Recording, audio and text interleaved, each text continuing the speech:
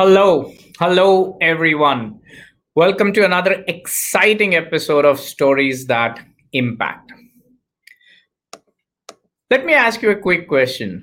If I take away food from you and water, how long can you survive? I'm sure most of you guys might say, "Yeah, I can live for days." And we know people who have lived for months. What if I take oxygen from you? Yeah, that's tricky, right? My today's guest is a special guest. My guest is Madhu Vyas, who's a breathing warrior at 65 and is living with the remarkable resilience and positivity despite dealing with COPD, long term breathing problems, and social isolation. Today, Madhuji shares her story about her breathing problems from early childhood and how medicine's side effects got a tube in her nose forever. She is on oxygen therapy for last 3 years despite her health problems, losing her husband. She ensured that she never gave up her strength and she is a proud mother to two children. She ensured that she'll never be their weakness.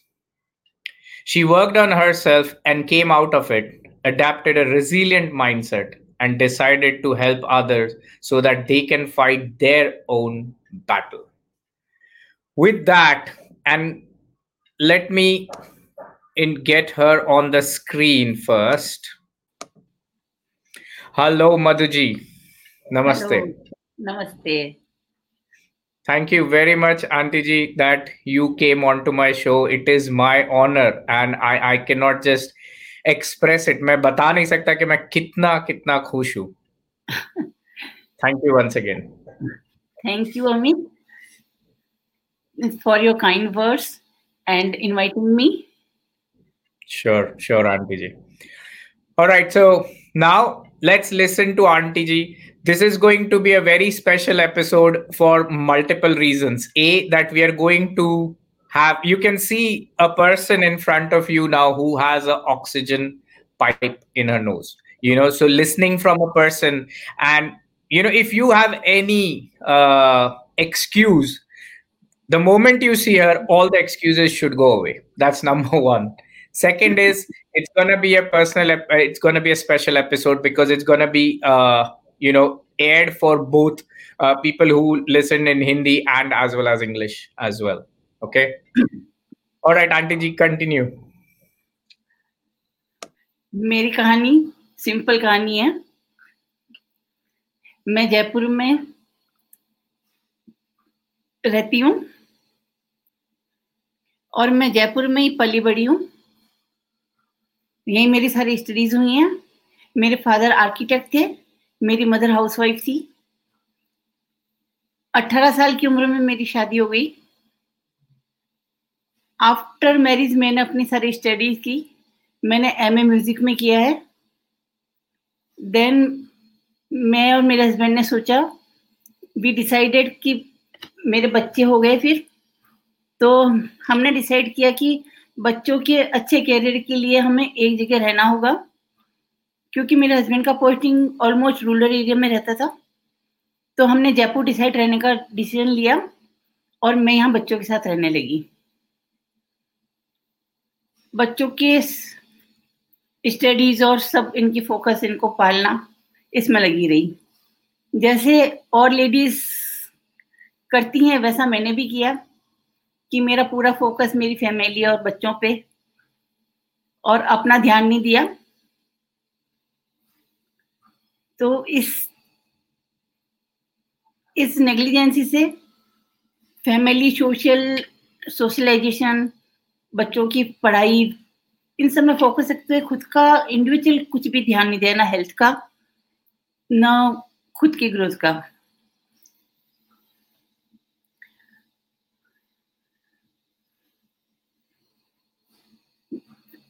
45-50 में करीब मेरे को joint pain होने लगा और मैं रात को दर्द के मारे मेरे को बुखार भी हो जाता.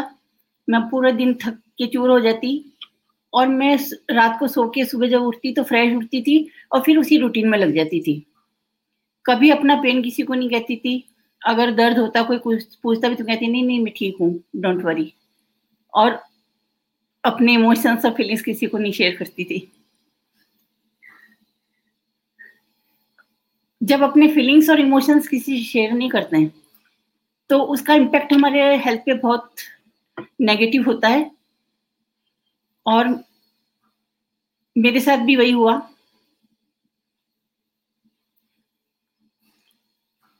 आफ्टर 50-60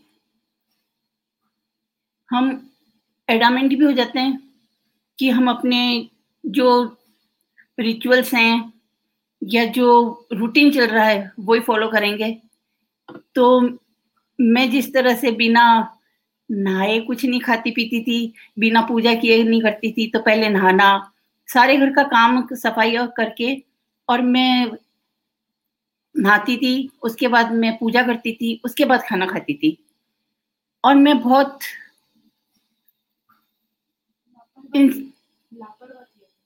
बहुत इंटेंसिटी से मैं सफाई करती थी। क्लीनिंग में मेरा बहुत ज्यादा ओडीसी था। और मैं अपने प्रति बहुत लापरवाही करती थी। यंग एज में मालूम नहीं पड़ता है। मम्मी मेरी कहती भी थी तो मैं कहती थी नहीं कुछ नहीं मैं ठीक हूँ। लेकिन 50-60 के बाद ये प्रॉब्लम मुझे होने लगी कि मेरे को 5-7 साल पहले सांस की तकलीफ होने लगी। और मैं थोड़ा काम करके थक जाती थी, चलती थी तो हाँ जाती थी। इस तरह से मेरे को प्रॉब्लम होने लगी।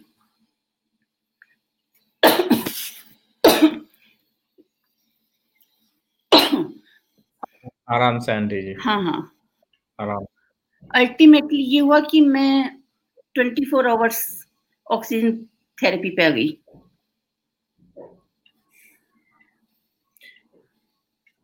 और ये कितना फिजिकली या मेंटली टॉर्चर है ये मैं जान सकती हूँ। मैं एक बहुत वाइब्रेंट लेडी थी, एक्टिवली हर जगह पार्टिसिपेट करती थी, लेकिन इस तरह से बनना मेरे लिए बहुत मुश्किल हो गया।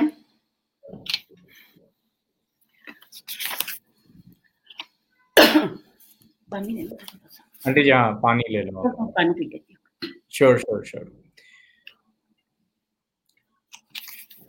जब तक आप पानी ले रहे हो मैं सिर्फ यही बोल रहा हूँ कि विमल शाह गेस्ट लिंक्डइन से उन्होंने एक मैसेज डाला, nice to see you Madhu ji with Amit on the show. Thank you Vimal ji. तो इस तरह से जो जीवन की मूलभूत जरूरत है ऑक्सीजन और सांस लेना, मेरी उसी के साथ मेरी जंग शुरू हो गई। मैं अपनी सांसों के साथ ही लड़ने लगी और ये लड़ाई बहुत मुश्किल थी। मैं अच्छे से सांस भी नहीं ले पाती थी। ऑक्सीजन के साथ पूरे टाइम 24 आवर्स रहना, रात को सोना बहुत डिफिकल्ट हुआ। जब हमारे फेस पे बाल भी आ जाता है तो हम बहुत परेशान हो जाते हैं, छटपटा जाते हैं। लेकिन ये ट्यूब 24 आवर्स रखना सो डिफिकल्ट। रात को कई बार ऐसा होता था कि ट्यूब बाहर आ जाती थी और एकदम घबरा के उठती थी, सांस नहीं आती थी, देखती थी क्या हुआ, समझ भी नहीं पाती थी कि मुझे क्या हुआ है। फिर देखती थी तो मेरी ट्यूब निकल चुकी है। फिर उसको लगाती थी, 10-15 मिनट बाद में वापस नॉर्मल होती थी। तो इस तरह से लाइफ चलती रही। और फ्रीक्वेंट मेरे को हॉस्पिटल भी जाना पड़ता था। जब देखो जब मेरी इम्यूनिटी सिस्टम वीक था, इस वजह से मेरा वीक हो गया और मैं फ्रीक्वेंट हॉस्पिटल जाने लगी। बार-बार हॉस्पिटल में एडमिट होना, टेस्टिंग्स और इतनी सुइयाँ चुभनी, वो चुभन मैं आज भी नहीं भूल सकती। हर मॉर्निंग नींद से उठाते थे, आंटी ब्लड टेस्ट करना है, ब्लड ले लें। और वो भर-भर के बोतल ले लेती थी। मेरे को टेंशन होती थी कि इतना ब्लड ले लेते हैं, मेरा बनेगा कब और कैसे? तो इस तरह से चलता रहा और इस तरह से टेस्टिंग और इन सब से परेशान तो थे ही, इसके साथ पैसा भी पानी की तरह बहना। और सारा परिवार इतना टेंशन में था, उनका सबका जीवन मेरे साथ बदल गया। तो इस तरह से है, आराम से मैं आने दीजिए। हाँ, इस तरह से मेरी लाइफ चलती रही। मेरे को इतनी खाँसी होती थी उस टाइम कि मैं बिल्कुल रेस्टलेस हो जाती थी, मैं बोल नहीं सकती थी, इतना कफ होता था, खाँसते-खाँसते मेरे को मतलब अधमरे हो जाते हैं जैसे हो जाती थी और कई बार खून भी आ जाता था।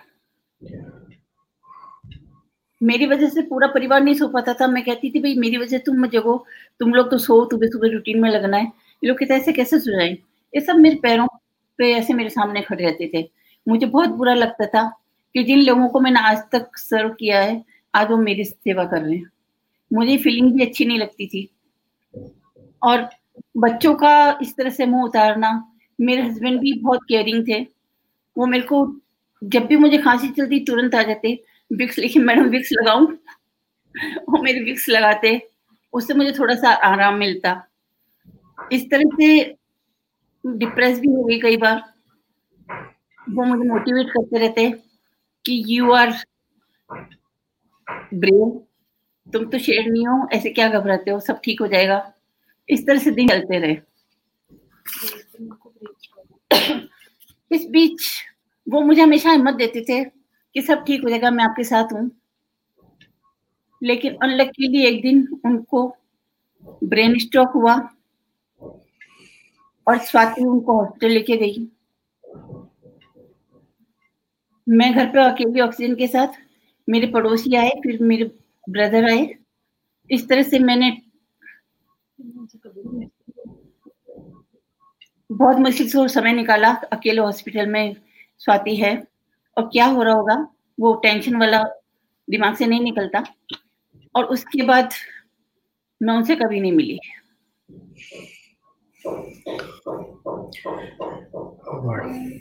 आंटी, अगर आप बुरा ना माने तो मैं एक बात पूछूं।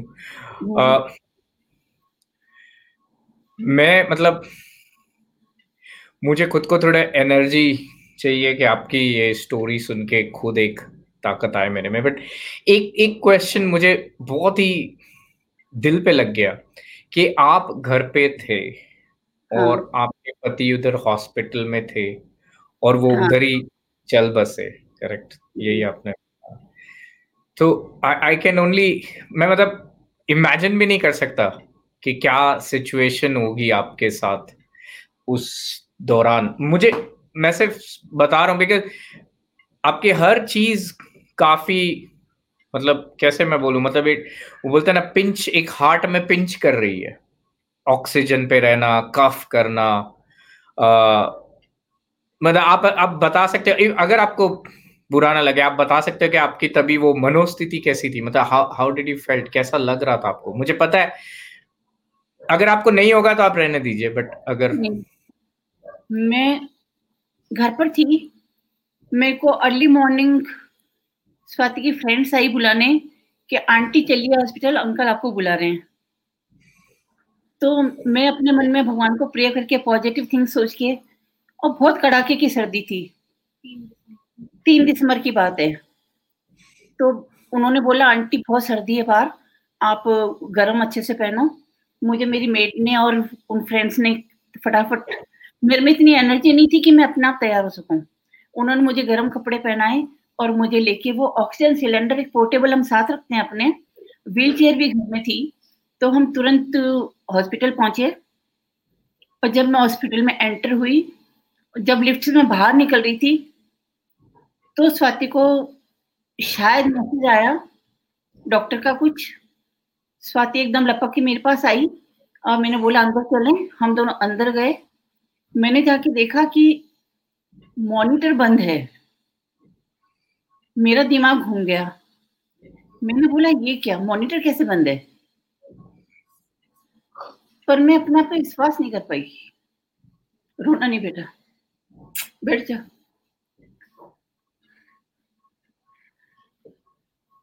स्वाति ने, मैंने देखा, मैंने कहा कि भी आपने ये कैसे कर रखा है मॉनिटर बंद? डॉक्टर है। मैंने कहा कि आपने मॉनिटर क्यों बंद कर रखा है? मैंने आवाज दी अपने हस्बैंड को, व्यास जी। एक दो बार जोड़ने की कोशिश की, लेकिन सॉरी आंटी, कुछ नहीं हुआ। डॉक्टर बोले आप बाहर चले आंटी, अब हम बात करते हैं। मैं वैसे समझ चुकी थी, मैंने अपने फादर को भी देखा था। At the last breath my father, मैं वहीं खड़ी थी। सेम इतिहास दोहराया गया, स्वाति भी वहीं थी। लास्ट वर्ड्स मेरे हस्बैंड के स्वाति को थे, गुड्डा, और उसने इसने अपने डैडी से बात की, डैडी आई लव यू, आप जल्दी ठीक हो जाओगे। तो वो भी मुस्कुराए, ऐसे थोड़ी मुस्कुराहट सी दी, और इसने बोला कि डैडी मम्मी और भैया आ रहे हैं। बस इसकी ये बात हुई है, जो भी हुई, मेरी बात नहीं हुई। फिर डॉक्टर ने मेरे को बाहर ले गए। मैंने उनसे पूछा भाई सब कैसे हुआ, क्या हुआ अभी? तो मेरे को बुलाया आपने, तो उन्होंने बताया कि हमने बहुत कोशिश की, लेकिन लास्ट मोमेंट पे हार्ट वर्क करना बंद कर दिया। कुछ देर में मेरी ऑक्सीजन फ्लक्चुएट हुई और बीपी बहुत ज्यादा बढ़ गया। मैंने स्वाति से बोला, बेटा घर में एक दादा के घर में और एक मामा के घर में कॉल कर दे। इतना मैं बोल पाई।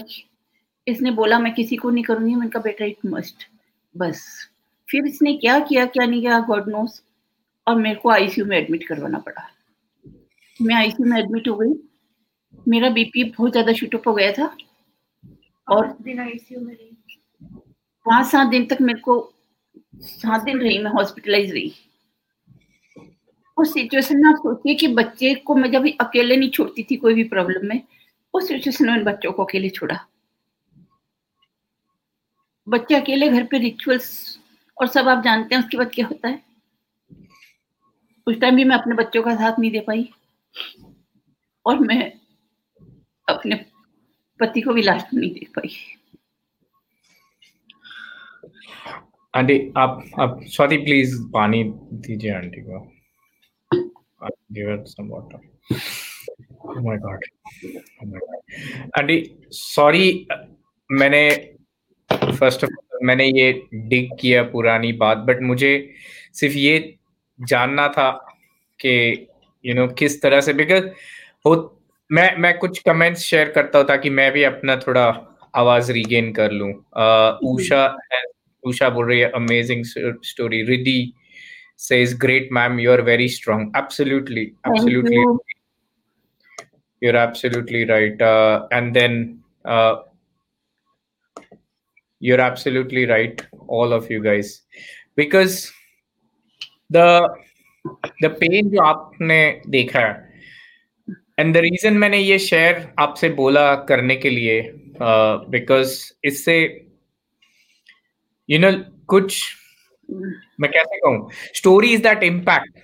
आप सही मायने में एक बोलते हैं ना, एक एग्जाम्पल और true living example of a huge impact कि आप मिलियन एंड मिलियंस तक आप पहुंचा सको। एंड ये मुझे बताना था लोगों को, इट्स नॉट जस्ट के आपको ऑक्सीजन है, यही सिर्फ बात नहीं है, ये there are many more things जो ऐसे ऐसे डिफिकल्ट स्टेज पे हुई है आपके साथ। ऑफ कोर्स आपके children are hats off to both the children, because उन्होंने भी बहुत साथ दिया है, बट आप स्ट्रांग हो करके वो स्ट्रांग हैं।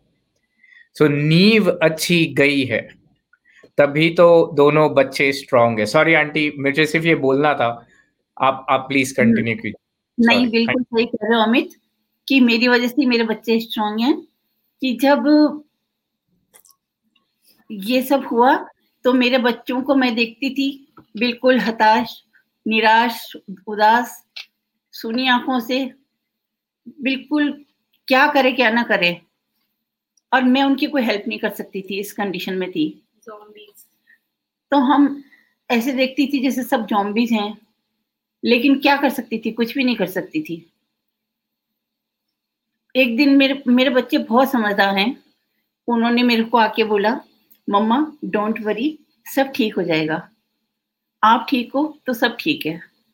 आप हमारे लिए कितने इम्पोर्टेंट हो, आप जानती हो।" मैंने रियलाइज़ किया कि बिल्कुल सही कह रहे हैं, मेरी नीड है इनको और मैं इस समय में कमज़ोर नहीं पड़ सकती। मुझे अपने आप पे विश्वास करना पड़ेगा और मजबूत बनाना पड़ेगा। तो इस तरह से मैंने डिसाइड किया कि मैं अपने आप को अपना माइंडसेट चेंज करूँगी और मैंने अपना माइंडसेट चेंज किया। अपना माइंड भी डाइवर्ट किया। मैं उसी एरा से बाहर भी निकलना चाहती थी, हालाँकि वो बहुत मुश्किल था, लेकिन मैं माइंडसेट चेंज करके और अपना एक्टिविटीज़ चेंज की। मैं बिस्तर में सोए-सोए धीरे-धीरे अपने बॉडी मूवमेंट शुरू किया। अपने हाथ इस तरह से यूँ हिलाने शुरू किए। मैं मूवमेंट नहीं कर पाती थी, लेकिन मैंने उस टाइम कोशिश की और ऐसे धीरे-धीरे, धीरे-धीरे मैंने हाथ और पैरों की चलाने की कोशिश की। और कहते हैं कोशिश करने वालों की कभी हार नहीं होती। तो मैंने इस तरह से कोशिश करते-करते फिर अपने आप को और स्ट्रॉन्ग बनाया।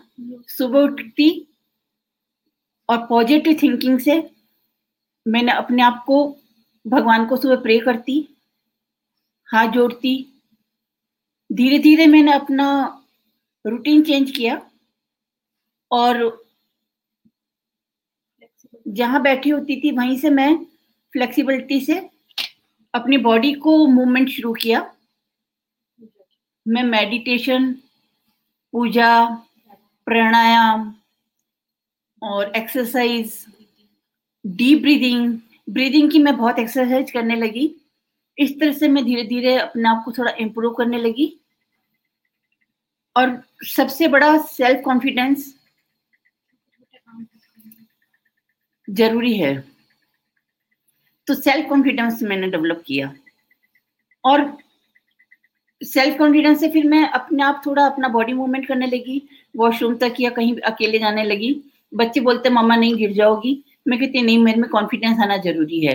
तो मेरे सामने खड़े रहते और मैंने इस तरह से धीरे-धीरे शुरू किया। उसके बाद मैं सारा काम अपने आप करने लगी और इम्प्रूव किया अपने आप को।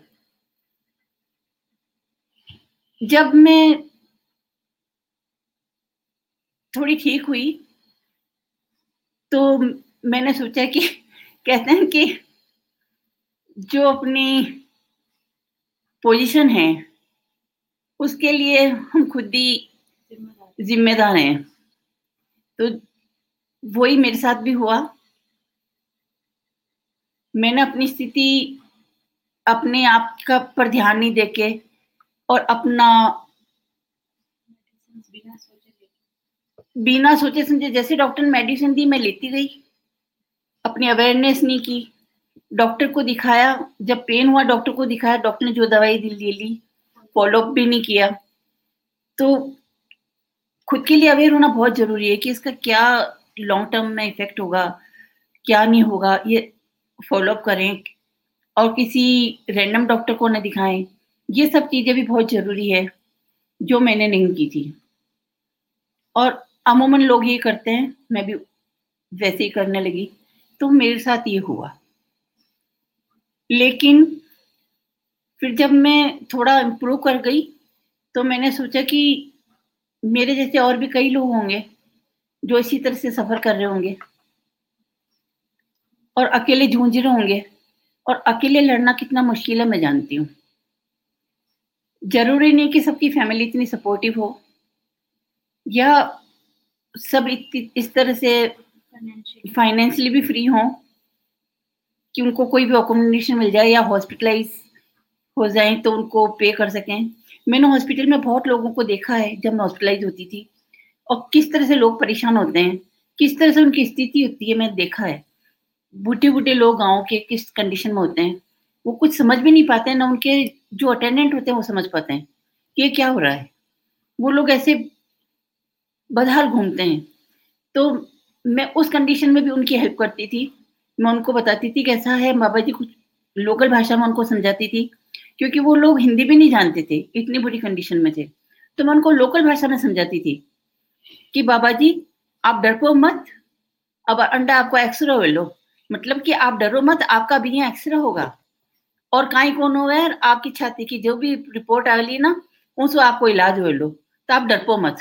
तो वो और तो वो मुझे बहुत दुआएं देते कि अच्छा बेटा, क्योंकि वो लोग हिंदी भी नहीं जान रहे हैं। उनके जो अटेंडेंट होती थी उनको भी मैं वो करती थी कि बेटा घबराओ मत और अच्छे से डॉक्टर से पूछो और फिर अपने मतलब पेरेंट्स का ध्यान रखो। तो इस तरह से मैंने देखा कि बहुत मुश्किल होता है हॉस्पिटल में अकेले जूझना। तो ऐसे लोग बहुत जूझ रहे होते हैं, तो मैं उनकी किस तरह से मदद कर सकती हूँ। लेकिन घर पे भी वो अकेले हैं तो कैसे मदद कर सकती हूँ। तो मैं मदद करूँ तो करूँ कैसे? मैं तो आइसोलेशन पे हूँ 3 साल से। मैं कभी किसी से बात नहीं कर सकती कहीं जाकर, कहीं किसी से मिल नहीं सकती। मेरे को डॉक्टर ने बिल्कुल आइसोलेशन पे रखा हुआ था। इवन तो मैं अभी भी आइसोलेशन पे हूँ, ये कोविड तो अब हुआ है। मेरे खुद के रियल ब्रदर और सब लोग यहाँ रहते हैं, मेरी फैमिली यहाँ है, लेकिन मैं उनसे नहीं मिलती हूँ। हम वीडियो चैटिंग से मिलते हैं। होली, दिवाली, भाई दूज, राखी सब मेरे ऐसे ही निकलते हैं वीडियो चैटिंग पे। तो मैंने फिर डिजिटल मैंने सोचा कि इनकी कैसे मदद करूँ, तो और कोई रास्ता था नहीं। तो मैंने देखा कि डिजिटली मैं ऐसा कर सकती हूँ। तो मैंने डिजिटल टेक्नोलॉजी सीखी। तो ये जो है बहुत डिफिकल्ट है इस एज में आके सीखना, लेकिन मैंने सोचा कि नहीं मुझे सीखना है और मुझे करना है। तो मैंने फिर ये शुरू किया डिजिटल सीखना, और बच्चों ने फिर मुझे एक नया लैपटॉप गिफ्ट किया टच स्क्रीन का, और मैं उस पे धीरे-धीरे करने लगी। कैनवा करने लगी, कैनवा से मुझे बहुत इंटरेस्ट आया। फिर धीरे-धीरे सब सीखने लगी। फिर टेक्स्ट मैसेज करना और लोगों से ऐसे बात करना, फिर वीडियो से चैटिंग करना, इस तरह से करने लगी। तो इस तरह से मैं लोगों की मदद कर सकती हूँ, मैं लोगों से मिल सकती हूँ। आजकल का जो टाइम है वो बहुत अच्छा एरा है कि इस टाइम हम डिजिटली देश-विदेश सब जगह बैठ के किसी से भी बात कर सकते हैं। तो मैंने इसका ये फ़ायदा उठाया। अब मैं लोगों को कोचिंग भी करती हूँ और वन ऑन वन कोचिंग भी करती हूँ। मैं वीडियोज़ ये यूट्यूब और अपने पोस्ट्स और आर्टिकल्स इन सब से मैं लोगों को अवेयर कराती हूँ और कैसे वो अपनी लाइफ को रीडिज़ाइन करे और बेटर लाइफ इम्प्रूव करे, पॉजिटिव लाइफ बने। तो ये सब सोच के मैंने और ये शुरू किया, मैं सीखने लगी और अभी तक सीख रही हूँ। और बहुत मज़ा भी आ रहा है नया-नया सीखने में।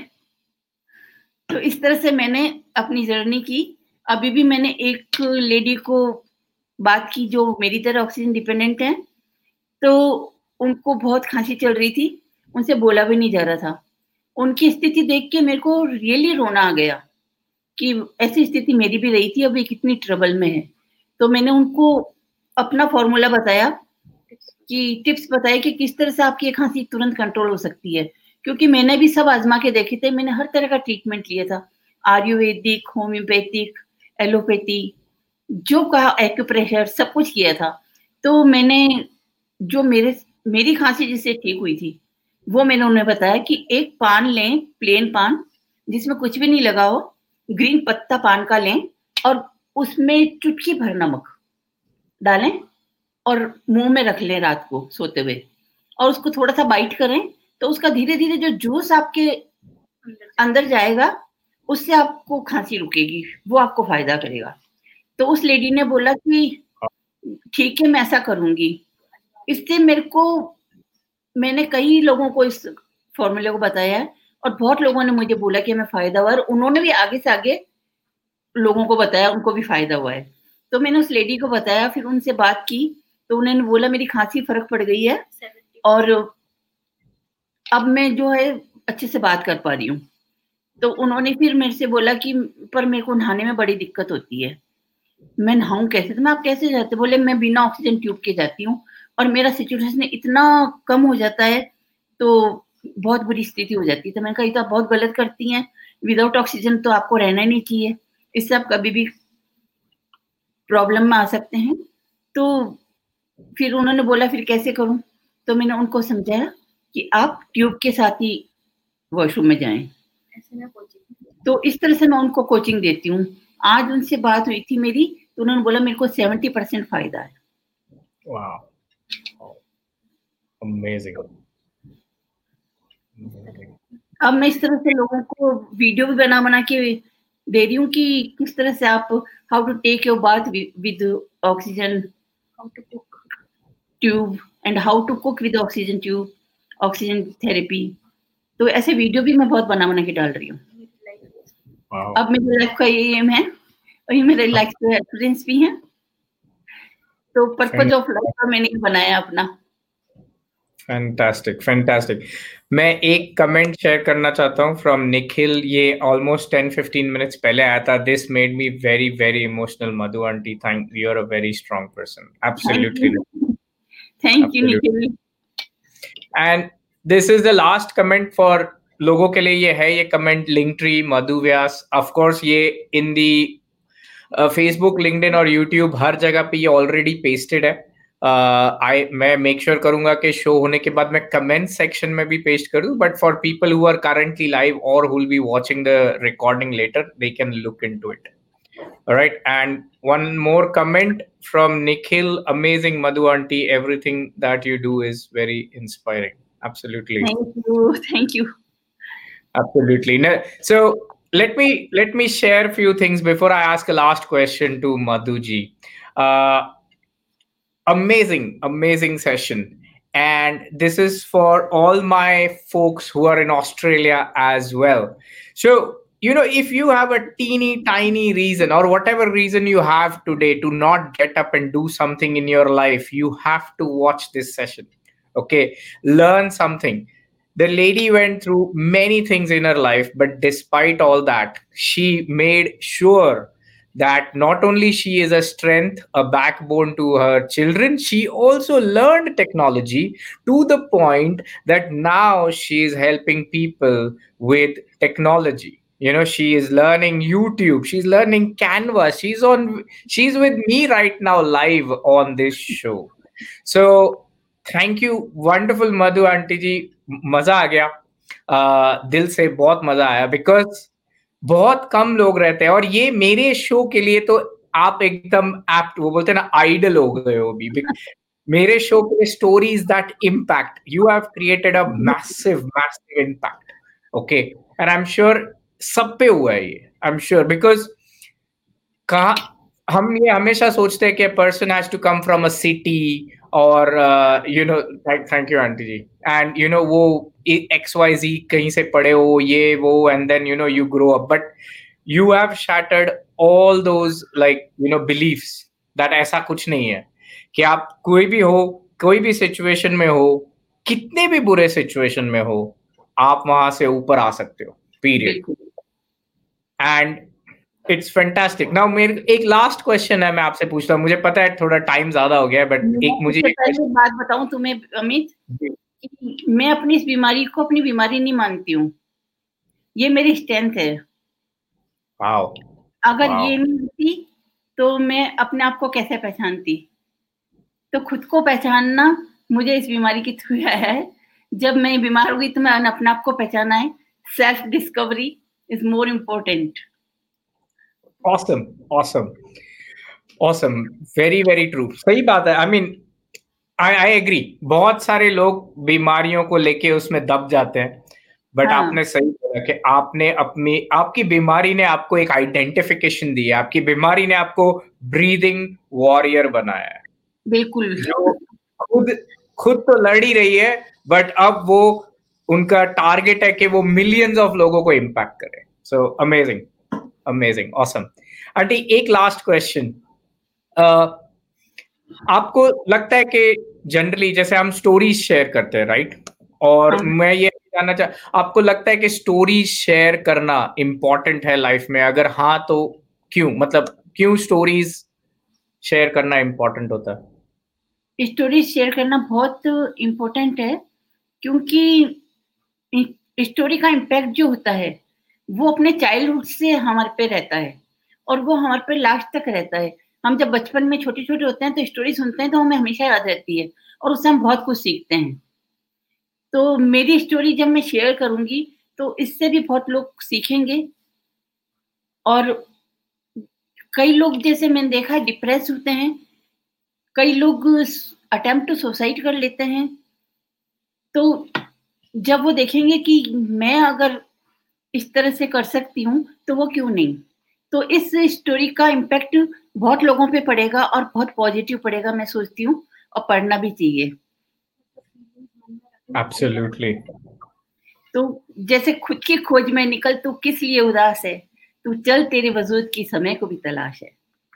Wow, wow, fantastic, fantastic. That is a perfect closure. Absolutely wonderful. Again, Auntie Ji, thank you very much. Thank you thank very you. much. And hats off to you to live such a wonderful and profound life, जो सिर्फ अपने आप के लिए ही नहीं, अपने बच्चों के लिए भी, और अब तो पूरी दुनिया के लिए अमेजिंग बनने वाला है.